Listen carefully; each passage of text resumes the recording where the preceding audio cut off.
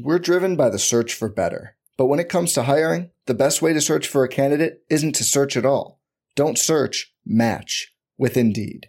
Indeed is your matching and hiring platform with over 350 million global monthly visitors, according to Indeed data, and a matching engine that helps you find quality candidates fast.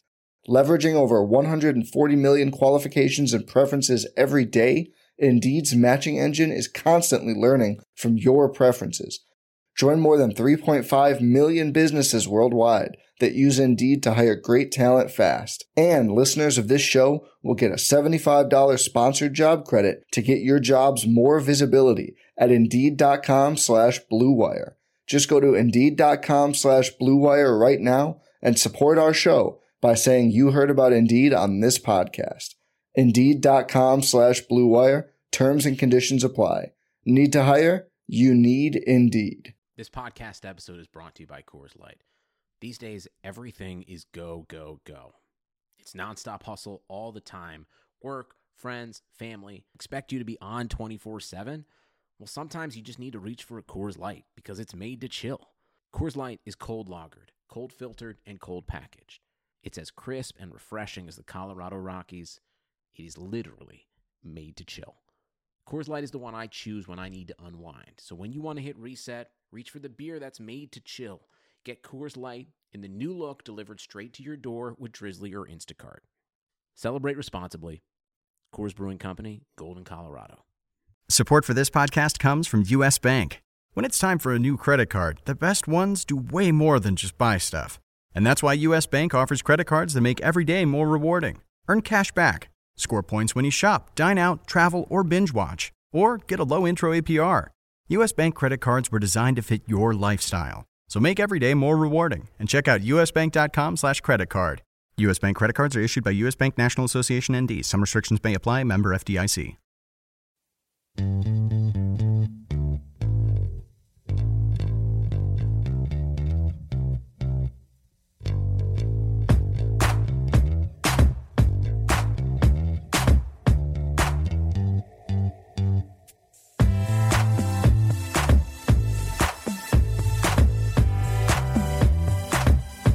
Welcome to the RotoWire Fantasy Basketball Podcast, brought to you by DraftKings.com, the leader in daily fantasy sports. Use the promo code ROTOHOOPS when you deposit for a free contest entry today. And the day, of course, is Friday, February 5th, 2016. We have the three amigos back in studio again. Shannon's here in studio with me, and of course, I'm DJ Trainer. But out in Vermont, we have Ken, K-Train Kreitz. Heyo. Welcome, gentlemen. Good to be Friday. here. Happy Friday, indeed. This podcast is available on iTunes and Stitcher. Feel free to leave a nice review on one of those venues. You can also find it on the RotoWire website directly itself. Shannon, before we hit record here, we were talking about DFS last night. In general, how'd it go for you? It was a tough night. On every site I play on, I was about 1.5 out of the money. We had a RotoWire event last night, a group bowling session. I had my basketball game at the time you guys started bowling, so I met you afterwards. And when I arrived at the bowling alley, I was like top 15 in multiple tournaments and looking like it was going to be a really good night. But by the time I went to bed, I dropped out of the money by 1.5, which is always the toughest. I knew I was going to drop, but to fall that low or fall that close to the money is tough. I got Norris Cole. Yeah. Norris Cole. I hate Norris Cole. It is amazing. We had, like 30 people, I think, bowling last night, and a lot of us played DFS basketball. Of course, you and me play almost every day. And the amount of times you just heard Norris Cole said last night with anguish was pretty high. Pretty high. Luckily, I fared all right last night because I had a couple of head-to-heads where the opposing person had Norris Cole, so it actually turned out in my favor. But yeah, happy to chat about getting Norris Cole. I had Robin Lopez everywhere. He scored like 50 fantasy points. He was only 15% owned, which is pretty low for a 4-game slate. I mean, when I saw how well he finished, I was like, all right, this is golden. I'm going to win some money. Like, my entire lineup was based on, if Robin Lopez has a monster night, I'm going to do really well. It happened, and I still didn't do really well. If you had a back to Cole, though, you can't blame him for trying. I mean, he hoisted up 10 shots in 13 minutes. Of course, he only made one and grabbed some pine quickly as well. He should have, but at least he was trying. I've pretty much avoided Norris Cole this entire time. You know, you got Tyreek Evans out, Eric Gordon out. They traded Ish Smith, and Norris Cole has seen his role expand, and he's been really good. I mean, 5 of the past 6 games or so, he's been around 30 fantasy points. So he's been a good performer. He's still on discount on most sites, but I've pretty much avoided him until last night, and that's what always happens. It's like Archie Goodwin, another guy who he had one stinker last week, and I've been on Archie Goodwin more than Cole, but I was heavily invested in him that night he had the one stinker.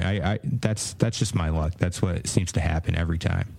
Yeah, so last night it was kind of the battle of the valuable or the good price point guards, Archie Goodwin, Norris Cole, and Pat Beverly. I think you could even throw in that mix. And it sounds like you went Cole pretty much everywhere. Yeah, absolutely. On DraftKings, I actually went to D'Angelo Russell because he was cheaper. Did better in Cole, but still only ended up with 20 fantasy points. I feel like Archie Goodwin is Exhibit A. Why I like how DraftKings includes turnovers as a stat, and I always think season-long league should always have turnovers as a category. No. I'm gonna take the other side of that. The reason why is because you look at the top 50, top 100 fantasy players. Those are the guys who lead the league in turnovers. You're penalizing for drafting better players. Turnovers you've got to encourage fundamentally sound play, and those guys get well enough stats in all the other categories where you shouldn't worry about their turnovers. But if you get it, one of the great things with Chris Paul is he does produce great stats with fewer turnovers per assist relative to most other point guards. Having turnovers in basketball would be like having strikeouts for hitters in baseball. It's a negative category. It's a negative stat. You shouldn't have negative stats. It's about stat building. Frozen head is rolling over in its cryogenic chamber as you claim that strikeouts don't mean anything. No, listen, I hate turnovers. As someone who watches basketball or plays basketball, the rec league rule is the first rule is don't turn the ball over. Yeah. And the second rule is play defense. Yeah. Third rule is rebound. That's it. Nothing else matters in rec league basketball. I believe in like fundamental basketball, but for fantasy purposes, no. It's a negative stat, and it takes away value from all of the players who are valuable. Your brother and I always argued over this. Yeah, I think it's really interesting, and maybe that's why I'm in this Friday pod to mediate. Settle this argument. Yeah. I'll say this. I'll go 2 ways about it. One, I do agree that you get somewhat penalized for having guys that have high usage rates, and essentially what you're looking for in fantasy is people who have high usage rates, because minutes played is the most important stat in fantasy. It doesn't matter what sport you're talking about. However, it does lend itself to some weird strategies where I found myself in head-to-head competitions resting half of my lineup and just playing 3 guys, even though I had 9 players to choose from, because I was trying to win turnovers, or that was the only category still in contention. So, and to me, it takes away from the spirit of fantasy in general and just picking a squad and letting them go at it. Right. But I don't know. That's why leagues are customizable. And I hate head-to-head situations. Like if you're in the head-to-head playoffs and you're in a situation like that, I think it's boring. It's lame to bench all but 2 of your players or whatever it may be because you need to win that one category. I hate that. So here's the thing, though, is that you end up with most leagues don't have the daily moves like that. You wouldn't do that. If you got 8 other categories to worry about, you can't bench guys for the whole week just to win turnovers. I think that's a generational thing as far as most leagues don't have the daily moves like that. Because as someone in my generation, I feel like we grew up I started playing fantasy right before Yahoo and ESPN and like the online boom happened. So my first football leagues were, I would go to the commissioner's house every Monday or actually every Tuesday and pick up the updated football standings from him, which he put together, off the newspaper.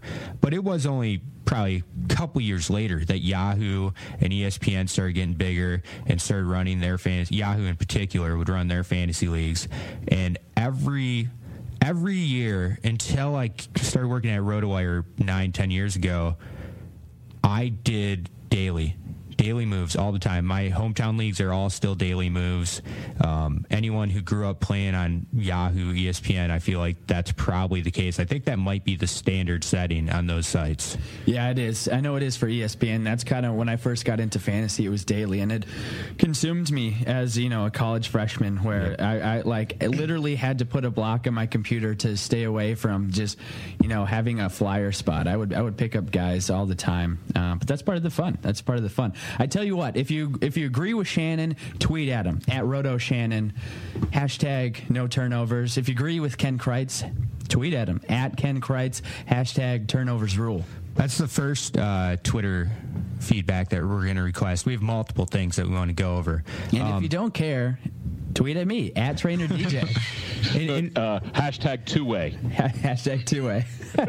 And on your Twitter, DJ, do you have a nice profile pic of yourself? My profile pic is of a picture of a TV of me on NBA TV with one Jared Greenberg right now. Okay. Nice little headshot of you, face shot of you. Okay.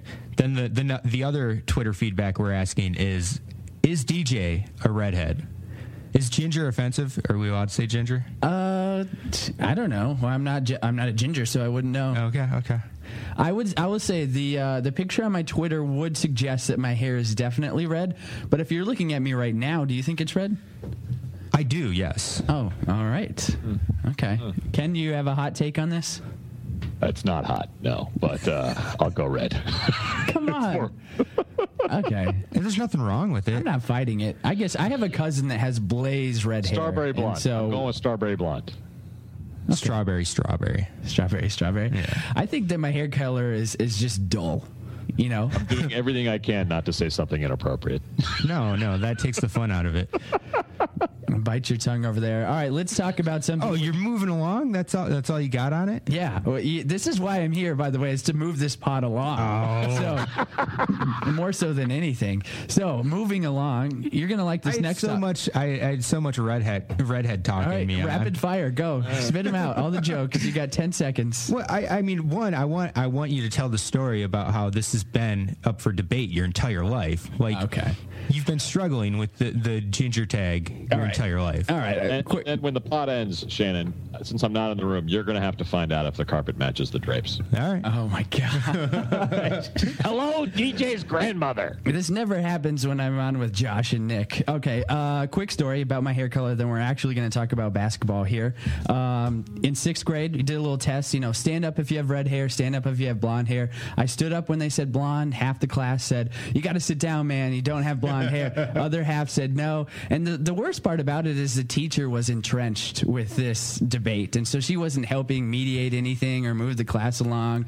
She was like on the red side. Of course. And I was just trying to get A's, and I just did what the teacher wants. So I think starting sixth grade, I officially had red hair because she thought I did. Whatever got her to her outside smoking break faster, that's all she cared about. I've been interested in the redhead talk. My wife and I were talking about the baby. We're like, what's the baby gonna look like? What color hair is she gonna have? And I debated, well, since she's a woman, it's okay if she has red hair because redheaded women can be rather attractive. And now my wife's never admit to being attracted to anything. I know. If you don't know, lovely Miss Katie has black hair, right? Dark hair. Dark, yeah. I guess it's brown. It's brown. Okay. Yeah, I know. Ken, you're right. I can't admit. I've admitted redheads. I'm attracted to every kind of woman, and I've admitted. Every variation of a woman, and I've admitted to. Actually, even a low pulse, you're like, that's pretty attractive. We are moving on. We're talking about the Pistons. Let's go. I have to shut you guys off. Come on. Somebody has to be professional around here. Basketball, right, yeah. But this is all right. This is a topic that you can get into, Shannon. So who is your favorite redheaded basketball player? See, this is basketball related. Yeah, Brian Johnny Scalabrine. Red Kerr. All right. Bulls legend, announcer, and coach. Sadly, Kelly Tripucka does not have red hair, so I have no idea who to answer here. Last night, the Pistons blow a lead, but they hold on late. Shannon, your boy, Stanley Johnson, really came on. He started in place of Kentavious Caldwell-Pope. Good showing out of him. How long before he overtakes anyone for that starting lineup? Is it going to happen at any point this year, or is Stan Van Gundy standing pat with his starting five? I would be extremely surprised if it happens this year. It's not because Stanley Johnson's not good enough to start. I think he proved that last night. He's proved that with his play off the bench for most of the season. The problem is KCP's been playing really well. Marcus Morris has been playing well. Ilyasova is the guy who, like, maybe he could move to the bench, and there's actually been some whispers of that. But then you're going extremely small. I mean, who are you gonna play at power forward? Morris? And right. Well, the thing is, Stan loves, stretch force, and I think Ersan perfectly fits that bill. He does. 2 of 5 from beyond the arc. Even if he's not making it, you still have to respect him out there, stretch out the defense. And there's nobody coming off the bench. I mean, Anthony Tolliver, who also shoots threes otherwise. But if anything, that's a lateral move, but probably a step down. And Stanley Johnson, he looks great. He's still... Like, he had a great game, 22 points, 9 rebounds, 5 assists. The 5 assists might actually surprise people, but he's a pretty good playmaker. And whenever he comes off the bench, he's got the ball in his hands quite a bit. He's still a little bit raw, though. And what I mean by raw is he's prone to make mistakes, or not necessarily like turnovers, but he'll just take ill-advised shots, or he'll force shots, try to force it to the lane and take a bad attempt, and that's where I think there's a learning curve that's still going to exist. So you'll have games where he has a monster outing like he did in place of KCP last night, but there's gonna be bumps along the way, and that's why I think they'll probably continue to have him come off the bench, and hopefully next year, midway through next season, he develops into what we saw on Thursday. Well, and speaking of rookies making rookie mistakes and having up and down nights, how worried are we about the Zinger? I mean, the Unicorn, bad night at home against Boston. Didn't get a lot of minutes and looked even worse in that Pistons game. 2 of 9, only 5 points, no blocks. Actually, is Johnson maybe surpassed Zinger for the rest of the season? What do we think? No, I don't think so. I would say this. He's admitted, which is very nice, by the way, that he's hit a rookie wall. Not physically, he's not quite to the point where he needs to be, but we're still putting this onus on him like he's one of the best rookies. But in reality, in any ideal situation, I think you have rookies coming off the bench, and so you limit their wear and tear and whatnot. I think it's great that Stanley Johnson is coming off the bench. I think that makes sense. And so if you want to relate it to the NFL, quarterbacks like Aaron Rodgers come sit for 2 years, learn about the league. The equivalent to that in the NBA is coming off the bench. So like Frank Kaminsky is doing that currently. I think it just makes a lot of sense outside of your top 3 picks, because if you're a top 3 pick, you probably should start right away. Zingers, it's just they only play 30 games a year in Europe. They don't play that much, and so he's just not used to this. He's going to come along just fine. I'm not worried about his long-term potential whatsoever. A couple more thoughts on both those players. With Stanley Johnson, when the Pistons selected him, I couldn't believe that they passed up Justice Winslow. I was really upset about it. I gave Benny Riccardi a hard time about it on Twitter because he told me that Stanley Johnson was the better pick. At this point, I agree. After seeing them both play for 45 games or so, I like Stanley Johnson a lot more. On offense, I think Winslow's better on defense. Johnson's better on offense. That's true, but Johnson's actually good at defense too. He's a very physical player. He can guard the 2 or the 3. I don't like him as much as Winslow on the defensive end, but I think the Johnson's gain on the offensive end is larger than what Winslow has on the defensive end. That's an interesting. Go ahead, Ken. There was a Harry Carey moment during the Wednesday's Red Celtics Pistons game where the Celtics beat the Pistons, where Hall of Fame legend Tommy Heinsohn just goes, "Oh, look at the body on that Stanley Johnson." It is an impressive body. It is. Mike Gorman just was like, "I'll just let that awkward pause go for a little while." Look at the body on that Stanley Johnson. I'll say this. I think that the Pistons are in need of shooters, and so Stanley Johnson is kind of, we're seeing his offensive game. If Winslow was on this team, I think he'd flash some of his offensive prowess too, but he doesn't necessarily need to do that on a Miami team that has lots of shooters. And so we're talking about Dwayne Wade, who's going to jack up the ball all the time, Luol Deng. And even Gerald Green is prone to jacking up shots. And so I think Winslow is kind of just biding his time, and he's in that category for a Jimmy Butler type of career right now. First couple seasons, lay low, play solid defense, get big minutes, and then when his time comes will be essentially when Wade leaves, he'll show us what he has on offense. Well, hopefully the KCP groin injury, they're going to keep him out past at least through the All-Star game. Hopefully it's not worse than that. That might force Johnson to get more minutes than they want.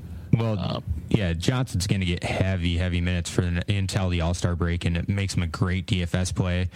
Maybe a short-term pickup in season-long leagues.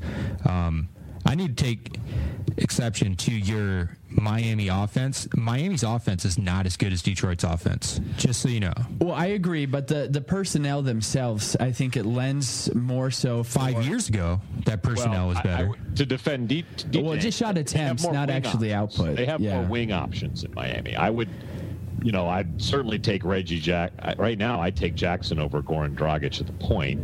And certainly you take Drummond over Whiteside offensively at center. But as far as wings go, it seems like there's a few more options in Miami. I'm crazy. I'll take Morris, Johnson, and KCP over Wade, Deng, and Gerald Green. Well, no, I agree. But I'm talking about in terms of Winslow edging his way into even getting looks and attempts.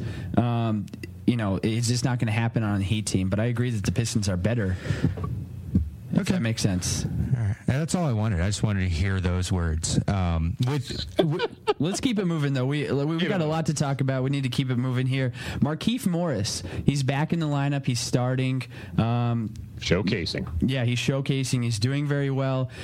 What I have for you guys, and we'll start with you, Ken, is he somebody that you're targeting on waiver wires in your leagues right now?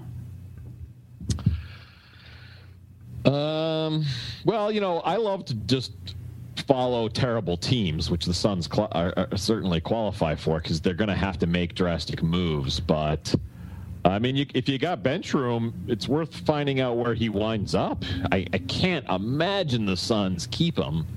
Well, here's why they would keep him, because he's not going to make more than $8.5 million over the next 4 years, and with the cap on the rise, the Twins contract, the Twins signed low to stay together.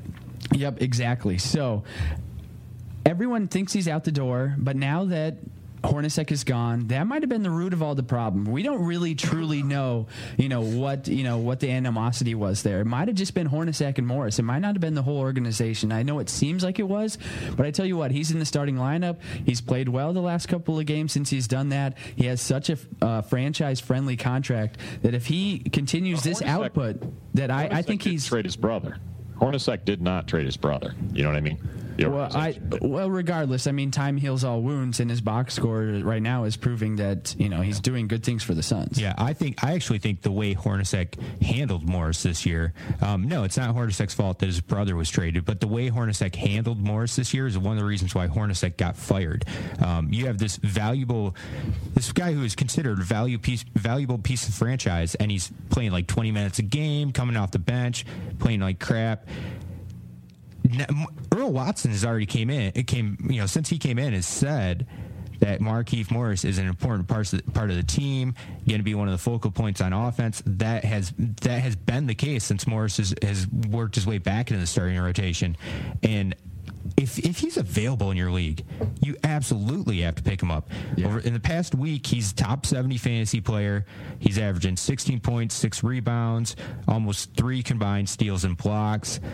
There's no way. There's very few leagues that he would be available in. He's currently owned on Yahoo in 65% of leagues. If you're in one of those 35% leagues, I don't care if it's an 8 or 10 team league, I'm picking him up. Yeah, I agree. He helps you across the board. And so since he's moved into the starting lineup, he's averaging 22 points, 8 rebounds, 4 assists, half a steal, 1.5 blocks, and a full 3-pointer. So, he just helps you out in too many places. I think he's worthy. And I don't know. I just don't see why what intent the Suns would have to trade him at this point. When they were unhappy, or when he was unhappy, not playing well, and Hornacek was coach, I understood it. I agree. But at this point, it's like that page has been turned. Mm-hmm.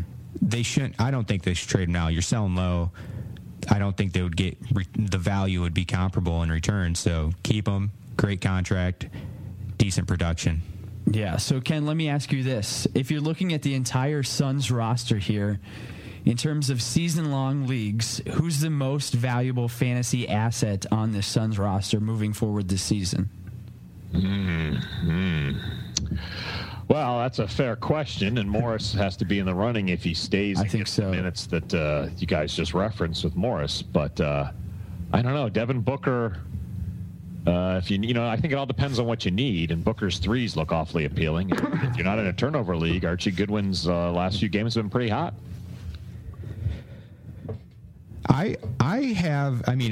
Obviously, if Eric Bledsoe were healthy, he would be the answer. He's out for the year. We're forgetting about Brandon Knight. Brandon Knight's probably going to return after the All-Star break. If he returns and plays, he's the number one option. Number two for me is Markieff Morris for this season, and then Devin Booker. Booker is actually, he might be my answer if we're talking about who's the Suns' most long-term valuable asset.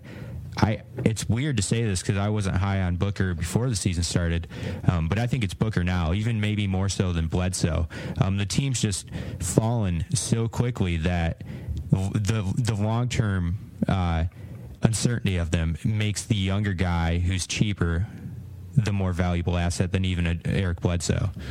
Yeah, good breakdown there, guys. I want to talk about this Toronto Raptors Portland Trailblazers game. Now, these two teams are essentially point guards and shooting guards, and that's it. The rest of the team hasn't really helped them out whatsoever. I'm not sure why the Raptors are so good with that dynamic, but they just are. If you look at this box score, that certainly was proven last night as well. Kyle Lowry and DeRozan combined for 59 points. And then if you look across the way, Lillard and McCollum, 27 and 21, respectively, 27 for Damian Lillard.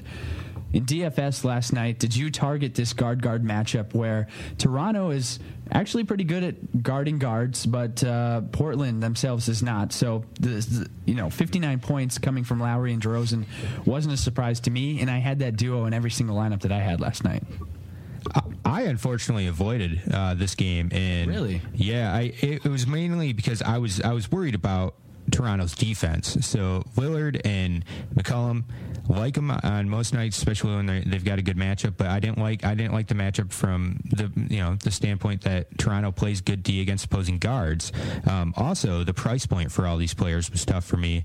All of DeRozan, Lowry, those guys are really expensive, and I just didn't find room for them in my lineups. Obviously, in hindsight, I made a huge mistake there. We need a nickname for Lowry, DeRozan. The two of them are carrying the squad clearly up north. Maybe the lowdown? I don't know. Mull this over, gentlemen. Interesting. Yeah, they don't obviously they don't have a name as prolific as Splash Bros. They should though. They need something. They're quite the tandem. Lowdown not work for you? Where are you getting down from? DeMar DeRozan. Oh, okay. Low from Lowry, but not that fun. Something. The lowdown's okay. It's not a bad one. I can't come up with anything better than that off the top of my head. They do need a nickname. It's an extremely interesting dynamic, and if you just look at NBA teams on paper, and you look at what the Toronto Raptors have, it's pretty amazing that they are 34-16 and challenging for the number one seed in the East. It is all that backcourt, all of it. And I badmouthed DeRozan for years, but he just keeps incrementally adding to his game. He's kind of he's now consistently hitting 1 3 a night at least. They're carrying that team. So I did some quick Google fingers here, found a Reddit thread with a nickname that I love a whole lot, but apparently this was already brought up to the two and they didn't like it. The Northern Lights. Oh, I like that. Yeah. I like that too, but Kyle Lowry's response was, I'm from Philly, so no. Right. And then DeMar DeRozan said, oh, hell nah. So I guess they don't like it.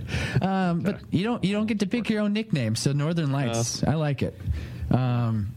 Moving along here, gentlemen. Manu Ginobili suffered that kind of groin area injury, had to have surgery yesterday, supposed to be out a month. Every man's worst nightmare, undoubtedly. Testicular injury. Yes. Testicular injury. Come on, you can say it. Oh, it's okay. I didn't know it was, ooh. I knew you guys were going to go over on saying testicular, so I thought I would start it out with groin and let you guys get the ball rolling. Don't get testy about this, DJ. Okay. Well played. No, wait a minute. DJ's too young for this, but... Testicular? No, I know that word. You tell me. No, this quote I'm about to say. Do you know, Shannon, where this comes from? Groin injury. I don't. No. Cheers. Okay. Cheers. When the Sam Malone character was briefly filling in to do local sports in the Boston local news station, and he always had to come up with an editorial. And his third show, he did a rap about groin injuries. Nice. I watched a lot of Cheers growing up, but I don't remember that. We are Netflixing Cheers with the kids, and Nice. that episode was just on. I've been saying that for years, and even I forgot where it came from. And then we finally saw it. I mean, if you're going with 80s sitcoms and showing them to the kids, I guess it's at this stage it's better to go with Cheers than the Cosby Show. Yes, better they learn to go to a bar every night than a drug. Yes. Nice, wholesome show, going to a bar every single night. All right, so we're going to give some DFS picks like we always do on this Friday for the Friday slate. Before we do that, we're going to talk a little trade rumors because the deadline is fast approaching. The first of which, we're going to kick it back to the Pistons because I think this guy has widely been known as one of the more movable pieces in the NBA because of Reggie Jackson's contract. And, of course, I'm talking about Brandon Jennings. And, Shannon, I'll go ahead and let you set this up. What do you hope to get in return from Brandon Jennings? It sounds like there's a couple media reports out there. Honestly, as a Pistons fan, I would be fine getting anything in return. I wouldn't even expect a return that would be necessarily helpful for this year. If it were like a protected lottery or a protected draft pick that ends up falling like in the 20 to 30 range, I would be thrilled that they got that. But I don't. The latest rumor is Jennings for Thad Young, which to me would be amazing. I can't believe that would even be possible. I think that's way too much to get in return for Jennings. But on top of that being the rumor, it's also stated that the Pistons want more than just Thad Young for Jennings. Oh, that's crazy. I agree. It's crazy. If they were truly offered Thad Young, I think they have to accept it in a heartbeat. I can't believe the offer's actually on the table, though. I love Thad Young. I love him falling into that starting five for the Pistons. I don't think Ilyasova or Morris or Tolliver are legit starting power forwards. Dude, that'd be great for the Pistons. That seems crazy they would turn that down. And I guess unless they think he might get in Drummond's way in the key. Yeah, and the way we had mentioned Stanley Johnson earlier, the way Stanley Johnson kind of dominates the ball when he does come off the bench, there's not as much of a need for Brandon Jennings as I thought there might be. Like, they don't need that guy off the bench because they have enough other pieces. So, and getting someone like Thad Young, if you keep Ilyasova, that's another valuable piece that can come off the bench. I think it just makes him a lot deeper. I think if the offer's on the table, the Pistons should do it. Well, here's what I'm trying to understand with this deal. I think the Pistons would really bode well here. And Brooklyn does need a point guard because they're devoid of really talent whatsoever, in general. But my only problem with that is Brooklyn would need to know and get agreement from Jennings that he was going to sign because he's on an expiring contract. He'll be a free agent at the end of the year. So the only way that deal works is if Jennings says, yes, I will be signing with you. And it could be good for Jennings, a new start in a big market, kind of maybe you could say starting Young's things over. Up for 3 years, I think, right? I'm trying to look up his contract. Yep. That sounds right. Yeah, and he has a player option for 2018-19. It's not a bad contract. He's making $11 million this year, and that player option is $13 million. And so for a player of his caliber with the cap going up, it is a very player-friendly deal. And just to put in perspective, Markieff Morris's deal, he's $5 million cheaper than Thad Young, and I think that Markieff Morris is perhaps just as valuable, if not more valuable. I would be thrilled if the Pistons could get Markieff Morris. I would not complain about that. With the Jennings thing, I actually don't think it would be hard to convince him to re-sign because all they have to do is promise him the starting job. He was relatively... And that's a given if he goes to Brooklyn. Exactly. And he's not... I don't think he's going to be signed as the starter anywhere else in the NBA. I don't think there's going to be an open point guard job for him. He signed at a relative discount the last time when the Pistons signed him. It was $24 million over 3 years. If you're paying this guy $8 or $9 million a year, that's going to be enough, especially if you're promising him that starting job. That's a really interesting spot. So we talked about with Markieff Morris, his value was so low because everyone knew the Suns wanted to trade him. And so the trade offers they got, they were lowballed because they knew they wanted to get out of town. The interesting thing about this Jennings thing, where, how do the Pistons get off asking more than Thad Young? Well, it works because he's going to be their point guard of the future. It's not a case where Jennings would be going to contender just for the rest of the year. And so it's a weird scenario where the Pistons actually do have a little to work with. And Stan Van Gundy's still out there flatly denying. He flatly denies the Thad Young deal, says they would never do that, says they're not shopping Brandon Jennings around. I find that hard to believe, but he's playing the game. Now, the Sixers desperately need a point guard, and they're shopping, one assumes they're shopping their bigs. The problem is with Drummond, do any of those Sixers bigs, none of them seem like a good power forward to play alongside Drummond. No, I don't think so. No, and I also don't think the Sixers would move either Okafor or Nerlens. If maybe Nerlens, but not for a guy like Brandon Jennings. I think they need. The reason they're making the deals is they say they all play. They even talk about making the deals is they say, look, these guys are all centers. None of them are. We haven't figured out how. Looks like none of these three can play power forward alongside a real center. I mean. I think they're going to move somebody. Jennings, maybe not now, but no, yeah, I think you probably do it before the draft. Jennings is only 26. He's still got a few good years in him where you could argue prime years. But I think the Sixers would be looking at a much younger option, someone like an Elfrid Payton, or that's just a random name I'm throwing out there, but it's going to be a younger option that they would want to build around. Yeah, I'm still on the table. I think Jabari Parker for Nerlens Noel makes a whole lot of sense from both parties. We'll see. I think me and Waylon have talked about this quite a bit, and we both think that either Noel, Okafor, or Joel Embiid will be moved by this time next year, essentially next year's trade deadline. One of the three. You have to. All three of them can't play together. And you have, you got valuable assets. It's time to move them around, and I think that'll happen. Before the draft. They're not before the draft. Yeah. The Sixers are not the type of team who make in-season move just because they're a new team. Jerry Colangelo, Mike D'Antoni, things are changing. Yeah, but they'll want to trade Nerlens. They'll want to get like a top 10 pick in return when they make the trade. And that's only going to happen right before the draft. Okay, fair enough. A couple more. We won't spend as much time as we did on Jennings because I think Jennings is one of the more realistic trade options out there. Dwight Howard, Ken, what teams could he even go to? I think that the list of teams that would even be interested in Dwight Howard is, 2, 3. We're not talking about 10 years ago. And as with every rumor, they brought up Boston, and everyone up here just went nuts, screaming, "No, do not!" I would want to deal any of the Boston Celtic assets for Howard. The guy won't. I don't think he's going to Boston. He's got back problems. I don't think he's going anywhere. And plus, it's a rental because isn't it assumed he's taking his player option to go free agent again this winter?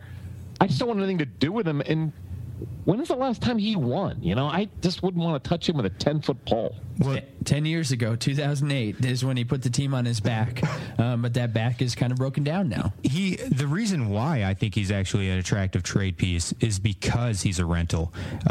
You won't have to give up as much for him. You don't have to commit to him beyond this season. So if you have a team that wants to make a push, for instance, in the Eastern Conference, I think there are teams that could push the Cleveland Cavs if they acquire someone like Dwight Howard. What about Toronto? Yeah. Maybe Boston. Toronto's Toronto's a nice idea. I just don't see Howard being a guy who shows up halfway into the season or later and figures out how to play well in a different system. I see him being a guy who bitches, uses his back as an excuse when he's pissed that he's not in the rotation like he wants to be, He just seems like a nightmare fit anywhere, though I do agree. Obviously, as we talked about, Toronto does need some bigs. I believe Dwight Howard would fit almost any system. He's a big man. All he has to do is catch the ball and dunk it, rebound, play defense. The injury concerns are legit, but even I mean, do you think he gives a shit, though? Do you think No, but he might give a shit enough to play hard for you for 30 games in the playoffs. And with some of these teams we're talking about, like Toronto or Boston, he is absolutely an upgrade for them and will make them a better team this season. If the cost isn't too high, Boston has so many damn draft picks that if all you have to do is give up a draft pick and somebody who's like the 9th man on your roster, do it. Absolutely do it. I don't think Ainge is playing for this year. I just, it's wonderful how much, they've won 7 of their last 8. They're still exceeding expectations, but I still don't think Ainge is playing for this year. Unless, like you said, if they can, why Houston would take a bunch of second-round picks or badly protected picks for it. No, it'd be a first round. It would be a first-round pick. Yeah. I don't think they do it. I don't think Ainge does that. He'd rather just draft guys. Well, have fun being, if he doesn't start making moves like that, have fun being in this constant 45-win, half rebuild mode for the next 5 years. They're not, I'm telling you, Boston's not going to take Howard. I don't think they should. I mean, they already have a turntable in the front court as it is. They need to figure out which guys they want to solidify their front court rotation with. This way they can get out of that. They can have they have a huge upgrade over their current front court players. Yeah, the thing that I think when you look at the hit or miss record of first round picks, I think Ainge just likes the math of saying, if I've got 4 good ones, one of those guys is going to be a superstar. I don't know which. We've made good picks, we've made bad picks. I think of some of those terrible Minnesota Timberwolves drafts. It doesn't hurt to have multiple darts to be able to throw. Yeah, I'm always on the train of if I can find a player who I know, has a couple years in the league, I know exactly who he is, I'm going to take a surefire bet over promise and hope any day. So if I'm the Celtics, I move those picks and try to acquire or piece together a team that can contend. And don't look now, but the Celtics have kind of separated themselves from the pack. They are the 4th seed right now, tied right now with the Atlanta Hawks, 29 and 22. They've won some really good games of late, and they're trending upward. Ken, I want you to talk about Greg Monroe because there's a little talks and some whispers out there about him moving away and separating from Milwaukee. Hasn't even been there a full year yet. Well, Shannon and I disagreed on this, but I've hated the Monroe signing from day one because I just think that team desperately needs shooters. They already have tremendous athleticism. A slow, plodding lane clogger like Monroe, I'm just not a fan of. And I think in today's NBA, you're able to have outside shooting, and they don't have any outside shooting other than Middleton. I don't know if they'll trade him or not. That would be a big admission of making a mistake, so many months after signing him to a multi-year deal. But I do think it shows that maybe they, too, realize they need outside shooting. Monroe's a weird guy. The contract they signed him to is actually a decent contract. It's going to be even better once the salary cap goes up. So I think the trick is finding a team that he fits well from a personnel standpoint and from a system standpoint, because I do think he could still be a quality player. He's playing well this year, he's doing what he does, 16, 17 points, 9, 10 rebounds. He can do that for any team. It's finding a team that has the right system that fits him. Here's the funny thing, Shannon, not a great rim protector though. No, he's horrible. He's terrible. That's why Milwaukee wants to get rid of him. Zaza Pachulia was actually a better fit for this team than Monroe. But the funny thing is, as a Pistons fan, when has he ever been a good fit on any team? When he was playing with his Detroit teams, when Drummond came along, it just didn't work out. That's why they got rid of him. When does his type of play, a bad rim protector, a lane clogger, someone who just kind of chucks the ball up at the rim when he does get it, what system does he fit into? My counter to that would be, look at Zach Randolph and look at what he's been able to do in Memphis for the past 8-9 years, however long it's been. I think they're the exact same type of player. Zach Randolph's a better shooter. He can knock down those 15-footers, but they're the exact same type of player. You'd classify them put them in the same group type. Sure. And Randolph's been on a successful team for the better part of a decade. There are teams that would fit and it would work well. I mean, you could even argue that like Monroe did not a great power forward. That didn't work with Detroit. And if you're making this, if you're going to make the Zach Randolph comparison, you're going to move him to the 4. He's certainly not a stretch 4.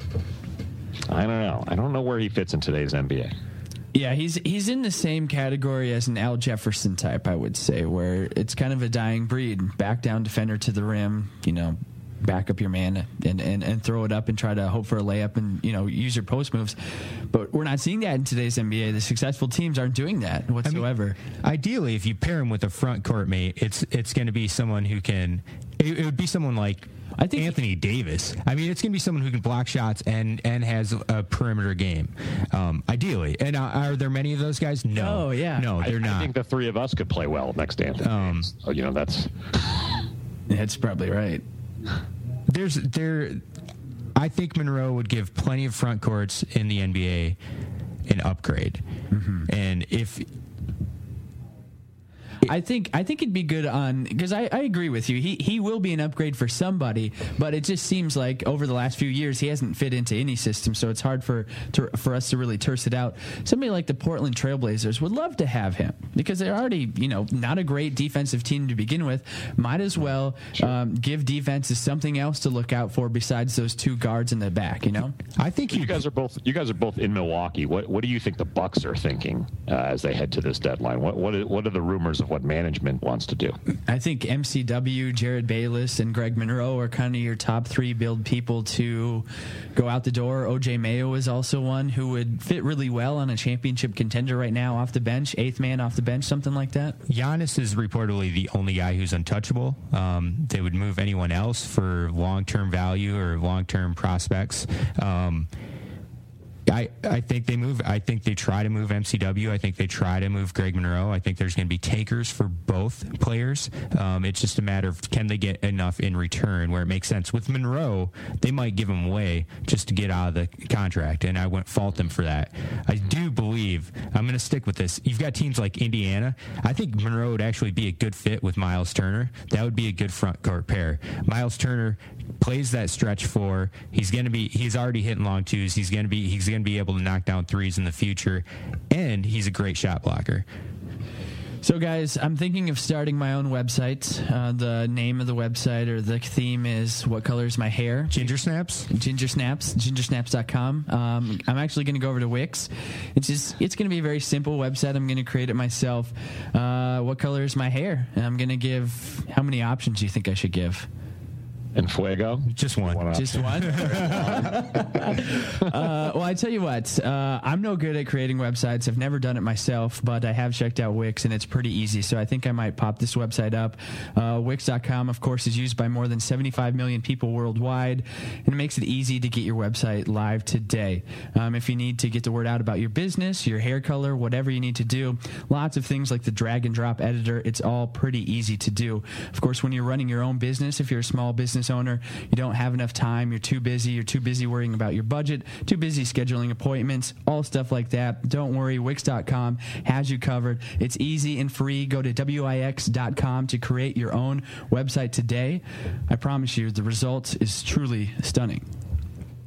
Also, rotowire.com/pod. You can go get 10 days to the website and check out some of the breaking news that we have on there. Shannon, you talked about it a little earlier. Or did you? Our lineup optimizer, did you talk about it? Or I guess we talked about it early before the pod.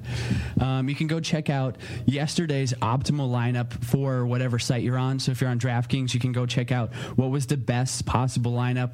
We were talking about 2 days ago. It was some just garbage lineup that ended up making sense because Curry and Westbrook went off, and then Etuan Moore, Tyler Zeller, CJ Miles were in the mix for that. So if you'd like to check that out, feel free to head over to rotowire.com/pod and get 10 free days of access. The unstoppable Tyler Zeller. The reason why the Celtics don't need to trade for front court help. That's right. Someone's woken. The bearded giant. Break. Tyler Zeller's garbage. Yeah. Sometimes it goes that way. Quality bench guy. And you know what? I will say he's been taking the high road every second about getting benched. And, What's wonderful about this Celtics team is no one complains about minutes at all, and they all seem ready to go when Steven calls on them. That's also why they don't have anyone who can take a shot the final 3 minutes of a game, because they have to. None of them have a voice. They have to beat you in the first 3.5 quarters, because you're right. They get a little clenched. They get a little nervous, a little antsy, and no one's the man. Except for Isaiah Thomas, running around like crazy and throwing anything out from anywhere. Yeah, they do need a closer. I just don't think Howard's that guy. All right, just a couple of pieces of breaking news, and then we'll move into our DFS picks here for DraftKings. Tim Duncan will remain out Friday. DeMarcus Cousins is listed as probable today for Friday's slated game, so we'll keep that out in mind. Like I said earlier, Manu Ginobili is out 4 to 6 weeks with that testicular injury, but if you go to RotoWire, it is a groin injury. Thank you very much. Jay Crowder is considered a game-time call for Friday's matchup with the Cavs. One last thing here. Really not that relevant whatsoever, but I'll say it anyways. Matthew Dellavedova with his hamstring has been ruled out for Friday's matchup with the Celtics. So if you're a Mo Williams believer, perhaps tonight would be the night. What do you think about that, Shannon? Perhaps not. Perhaps not, indeed. I agree. Of course, we're going to be talking about DraftKings. You can use promo code RotoHoops to enter a free contest entry today, or to get your free contest entry today. We're going to start off like we always do at the point guard spots. And I can't believe my eyes, Shannon. You have D Rose here listed as your point guard option. Whoa. Can you please explain yourself? Well, the main reason D Rose is an option is because Jimmy Butler's questionable. Jimmy Butler, he sat out the Bulls' past game, and Rose went off. He had 42.5 fantasy points, 21, 6, 9, 2 steals. He's going to get run like that again. He's going to have a high usage, control of the ball if Jimmy Butler sits. So, and another good reason, terrible Nuggets defense too, brother. Indeed, brother. So really, it's all about watching the Jimmy Butler news. If Butler sits, I'm plugging Rose into my lineup. I like it. I will say Derrick Rose played against Denver earlier in the year. Only got you 27 points on DraftKings, but for the reasons that Shannon just said, this will be different this time around. He was 3 for 17 from the floor that game. That's not going to happen again. Those are like rare nights where people shoot that bad. It only happens a couple times a season. And 27 points really isn't terrible, considering he had such a poor shooting night. And so if that's his base, if that's what we're working with Butler in the lineup, imagine how good, like you said, he could go off tonight. So a good pick there. Anybody that you're looking at on this point guard slate, Ken? Anybody jump out to you? Well, it's more like who we're worried about. Kemba Walker, highly questionable. Sure. Rondo's probable. I think Cleveland will do a good job shutting down Isaiah Thomas. So actually, I love the Rose pick. Love it. All right. We'll move on to shooting guard then. This is one of those guys, we talked about it last week. You pretty much just don't ever erase him from our show notes. Victor Oladipo at shooting guard, kind of moving back into that starter's role. He's always been a DFS darling. I've always loved him from a fantasy perspective. Scott Skiles hasn't necessarily felt the same way about him, but that's where the real world and the fantasy world diverge. He's coming off back-to-back monster games, 42 fantasy points and 57 fantasy points. Against OKC, 37, 7 rebounds, 4 assists. Just did a little bit of everything. He played the Clippers once earlier this season and had 45 fantasy points. It was the same thing with OKC. I plugged him in against OKC. He had a monster game against them earlier in the year as well. And I'm looking for him to repeat that success. He's $6,900. Not a great price, but I just don't love the other shooting guard options tonight. Jimmy Butler's questionable. James Harden's not on the slate. So you're looking at, Monte Ellis, Chris Middleton, Brad Beal, Dwayne Wade. I'll go with Oladipo. I might go cheap with Danny Green. Coming off a decent game against New Orleans and playing a pretty bad Dallas backcourt defense. Obviously it's all or nothing with Green, but he might be an interesting game if you want to spend big elsewhere. He's only $4,600. Yeah, 4,600. Let me just say one thing about the shooting guard slate on the whole this entire season. I've hated it. I've had to use Jimmy Butler more often than not in all my lineups, and it's worked out well for me. But, I mean, even if you look at tonight's slate, I think tonight's slate is fairly representative of what we've seen all season, excluding Harden, like you said, Shannon. $8,600 for Butler. Your next available highest-priced option is $7,200 Wade, and that's it. It's just kind of middle-of-the-road guys, and you're just, like, piecemealing stuff together. Rodney Hood, Will Barton have been some kind of guys I've taken a look at, but on the whole, the people registered as shooting guards this year just haven't appreciated it. Yeah, I mean, it's tough. You either go big with the James Harden, DeMar DeRozan, Jimmy Butler. Eric Bledsoe would be in the mix if he were healthy, or it's tough. I mean, for tonight, one of the cheap guys who we haven't mentioned yet is E'Twaun Moore. He's only $4,200. If Jimmy Butler sits, Moore could get another start. He's coming off a big 41-point fantasy outing, so that's an option. Looks like we have some technical difficulties with Ken, so he's dropped out for the rest of the pod, but Shannon will finish up strong here. Looking at small forward, you have Nick Batum, and his price, pretty good price here, but if you're looking around, you got a lot of options. So you have Paul George at $8,400, Leonard $7,800, Gordon Hayward $7,400. What really jumps out to you about Batum? His price has just dipped so far. He used to be at $7,500, sometimes even a little bit higher. In the past month, he's dipped all the way down to $6,300. I mean, it's because of bad play, injuries, but he's healthy now. He's back in the starting lineup. Miami's not that great against opposing small forwards. It's tough for me to pass on some guy who averages 33 fantasy points and is only $6,300. There's very few values of that stature available. So I'm going to go with Batum at small forward. There are some other options, but value-wise, I like him better than Parsons, Gallinari, Gay, all players who cost more right now. Michael Kidd-Gilchrist is somebody that you're seeing pop up in a lot of lineups, a lot of winning lineups, lineups in general. He's at $5,200. He's coming off that shoulder injury. When he came back, it was a bit of a surprise. His salary started out at $3,000, jumped up to $3,700, then was $4,500, and now his fourth game back, he's all the way to $5,200. As he reached a point where he's not as valuable as he once was during those 3 games yet.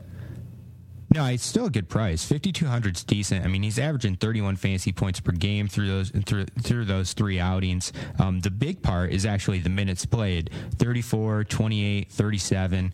I'm amazed that he came back that quickly, and really, I mean, when the injury occurred, everyone thought he was out for the year. Mm-hmm. There was some news about him returning to practice, everything else. But even if he was going to get rolled back out, you expected it to be that slow roll where he's coming off the bench, playing a limited role for a few games.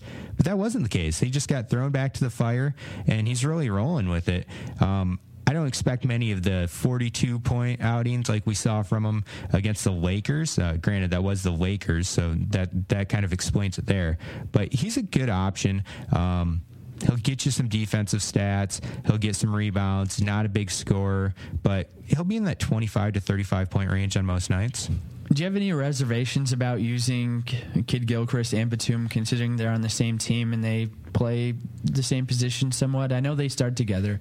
Batum on DraftKings is listed as a small forward, but he tends to start at shooting guard.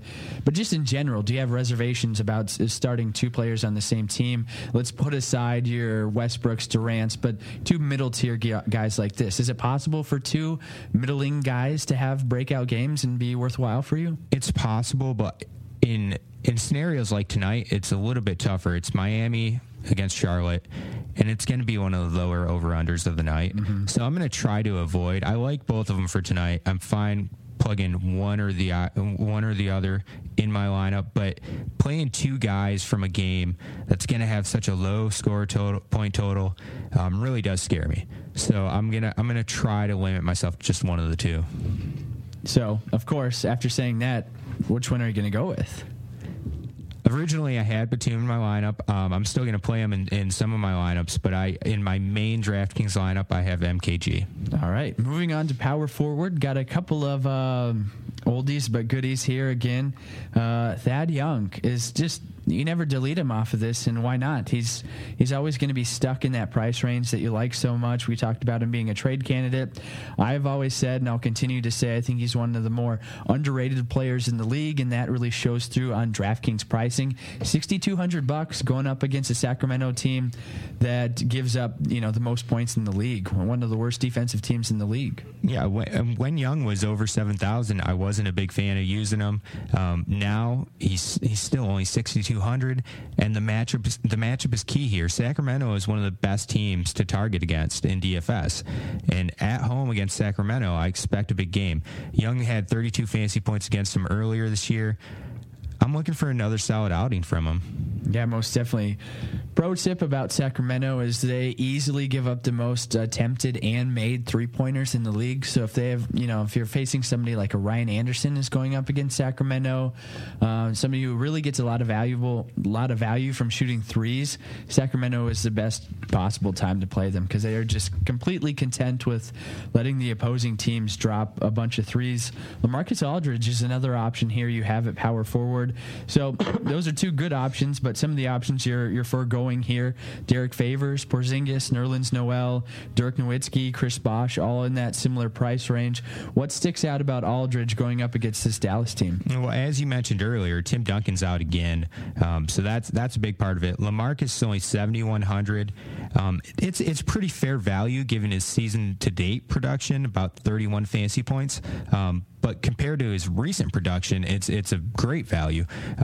3 of the past 4 games, he has topped 42 fantasy points, including a game earlier this week against the Pelicans when he went off for 52 fantasy points. It just seems like he's kind of finding his groove, and I'm going to ride that until he dips back down, especially with Duncan out. Yeah, and we've kind of battled back and forth about Aldridge, but when Duncan's out, I think it's a whole nother story. Their offense is different, their defense is different, and they have to rely on him. So that's certainly a good play. At low $7,000, I can't really argue. At the center position, Miles Turner, $6,500. I'm a little surprised, and this is the case on a lot of sites, that his price hasn't jumped up higher, considering that, he's consistently getting in that 30-point range at $6,500. I guess that's a fair price on DraftKings, actually. What do you like about him going up against a veteran Atlanta front court? Yeah, he's only topped 40 points twice. Hasn't done it recently. I mean, he's coming off a 23-point fantasy outing, so he's not like an automatic plug-in at 6,500. I think it's pretty fair value given his recent production. But I think the matchups I think people are going to be off of him because of his latest game wasn't as good. His price keeps going up.